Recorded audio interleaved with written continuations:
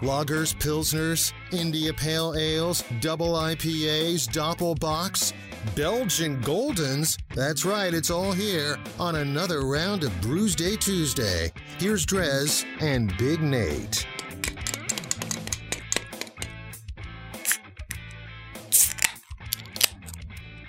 There you go. That lovely sound and smell that goes with it confirms Brews Day Tuesday, brought to you by the Cellar Restaurant and Six Pack Store in downtown Blacksburg. We are continuing to sip on some Sycamore brews. And like I mentioned, this round is one I'm a little bit more excited for because, well, as you can imagine, it's the IPAs. There's always got to be something in it for you. Hey, I'm the one that went to the store to pick out the beers. You did all the legwork, so the fact that there was a strawberry one at all is something else. Okay, so in my hand, actually, you go first because I know that mine's more awesome than yours. Well, yours doesn't have an awesome rooster drawn on it, so Sycamore, the Peak Farm India Pale Ale, 7.2% ABV. Peak Farm is one of the beers that started it all for Sycamore, so going back to the roots. It's a company-wide favorite, and it says, we are incredibly excited to bring back this bright, citrusy West Coast-inspired classic. So, a little bit of West Coast in Charlotte. Very excited to try it. It's a beautiful India Pale Ale. Yeah, you can't see through it. That's for sure. That does look pretty damn good, although it doesn't probably have the nose that mine does. I just popped Sycamore's Nugs and Kisses, which is a double IPA, 9.3%. Which all sounds good. Gotta love the artwork. Basically, you have just a bunch of nice little happy nugs, if you will. A little smile bong that has, some flowers sticking out of the top. Happy. They're very happy. And it says right here that it says, chase after the warm fuzzies with Nugs and Kisses, inspired by dank nugs and brewed with 4 lovable hops. Every sip is a happy, hazy, good time, which actually makes me wonder. I know that Virginia, I guess, decriminalized marijuana. What was it, last year? Yes. I don't know what where North Carolina stands in that. If everything's kosher down that way, or if it's still. It's an intriguing question. Once you get the green light, you just feel like, oh, we're Virginia. Everything else should be fine, but yeah, because we're usually behind on stuff like that. Yeah, well, I think actually it must not be because Virginia was the first southern state to do it, right? Yeah. So they probably aren't. It's probably not legal or. Come on, North Carolina, get your act together. Get with it. They're obviously big fans, though. Yes. Which, does that one say that it's family owned? Goodness. Because I feel like I don't think family owned, established 2013. So when I think family owned, I always, of course, think of mom and pop, the old lady, kind of behind the counter making the biscuits, and then her husband's running the cash register, and that doesn't really necessarily align with that label there. Hey, but it's like you said, it's a married couple that started it. Times are changing, Nate. I mean, family owned, operated from 2013. That means you can put bongs on your products and everybody's cool with it. It's a new age, a new era. I would like to know who does their labels because all the artwork is just spectacular, and you can tell they put a lot of thought into what they're doing. None of these leaves are the same color scheme. None of the labels look like this is kind of one of those form letter type of deals. Everything, although I guess these 3 have the that one's pretty sticker versus this one actually has a printed on or shrink wrapped label. Yeah, you're right. I didn't even notice that. So that one, the lager must be more of a staple than you'd imagine if they have that style of can. And then these ones are more of which makes sense because these are all more experimental, I guess you would almost say. You got the blonde, you got the nugs and stuff.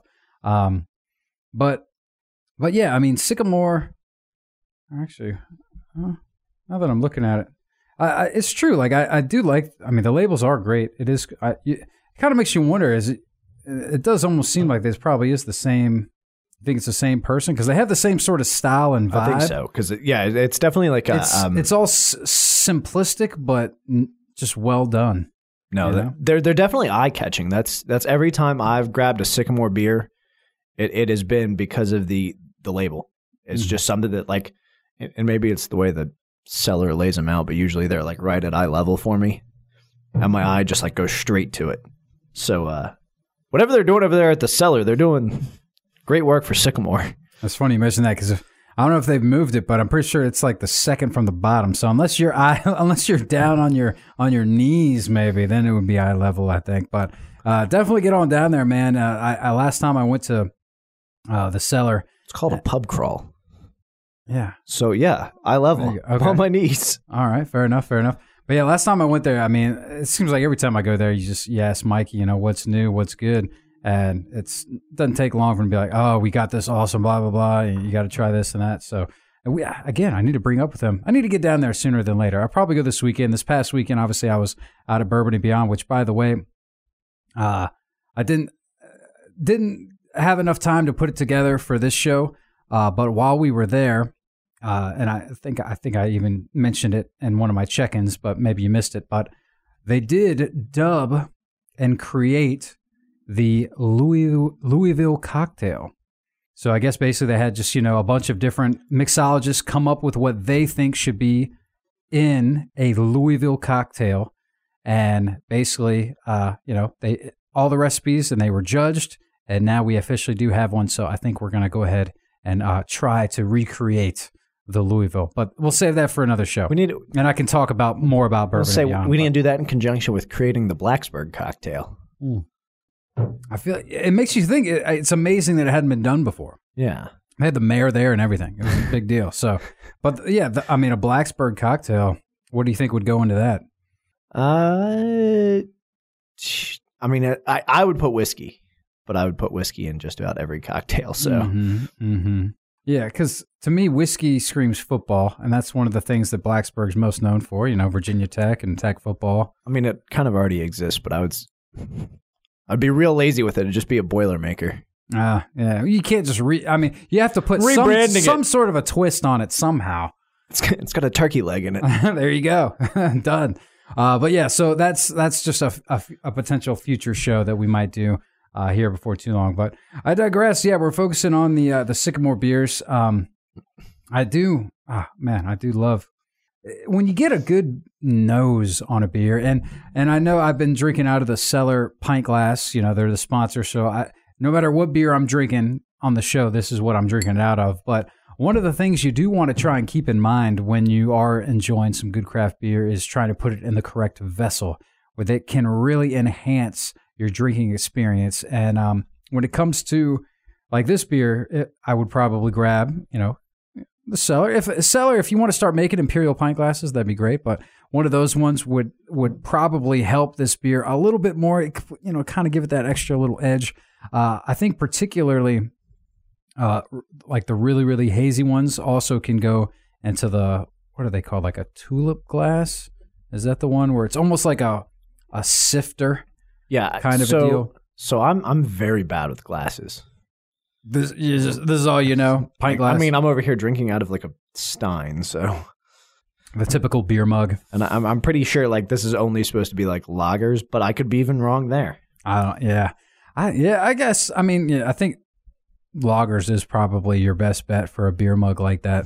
If you're watching on the Facebook Live or the YouTube, but it's got a handle. Yeah, well, it's convenient that way. Everything should have a handle. I'm not going to argue with that with you on that one, but we digress, man. The Sycamore beers, I don't know how yours is treating you. The Nugs and Kisses is just as delicious as I had hoped it would be. I mean, it's like I said, I've been obsessed with the aroma. That's what's got me on that little tangent about making sure that it's in the right thing. But as soon as I popped the can, that was right. It hit me right in the face. It was almost like somebody just took a big rip of the bong and just blew it right in my face. Not quite, but it did just smell delicious and enticing. And I mean, it's got the right ABV, it's got the right flavor, the right color, as advertised. The question is, will this dethrone the Mountain Candy? And I don't know if it has. It's good. It's still probably a 5, or I'll give it a 4.75. Okay. But yeah, you know what? No, it's a 5. This is a great beer. I highly recommend it. Maybe I do take that quarterback because it is blue and orange are the main colors. So, I don't really like things that are blue and orange for obvious reasons. Can't be doing that. Yeah. I mean, but I guess it is out of Charlotte, so maybe we shouldn't hold that against them. It's a 5. I can't. It's a good beer. You got to give it a try. What about your IPA over there? Which, by the way, that's a 5 out of 5 on the Untappd scale, which, like we said, we have to rate our beers. It's a great way to keep track of them and stuff. See what you've had, see what you liked. The question is, are you liking the Rooster Dooster over there? I do like the Peak Farm India Pale Ale. That being said, it's very much so what's described here. It's not going to score as well as the Southern Girl. I think the Southern Girl just kind of knocked it out of the park here. Oh, side note, I did try that over the break and thought it was better than I thought it was going to be. So I would say it's probably his fake strawberries. All right, that's fair. If I was a betting man. This is a very straightforward IPA. It doesn't. They're not doing anything too experimental with it. It's one of those like they called it, citrusy West Coast inspired classic, and that's exactly what it is. It's delicious. It looks like a pale ale should. Like I said, not as good as the Southern Girl, but if you're looking for kind of a solid example of the style, I think you couldn't do much better than this one. I'm going to go ahead. I'm going to give it a 4. All right. Solid rating. I think I will enjoy that beer a little bit more than the Southern Girl. However, in order to do that, we're going to have to take a break, and that way I can slam the rest of these beers and wrap up my show. Thanks for hanging out with us a little bit. Nate, as always, thanks for hanging back, I guess I should say. We'll take a quick break, and we will be back with the tunes right here on 105.3 The Bear. Stick around.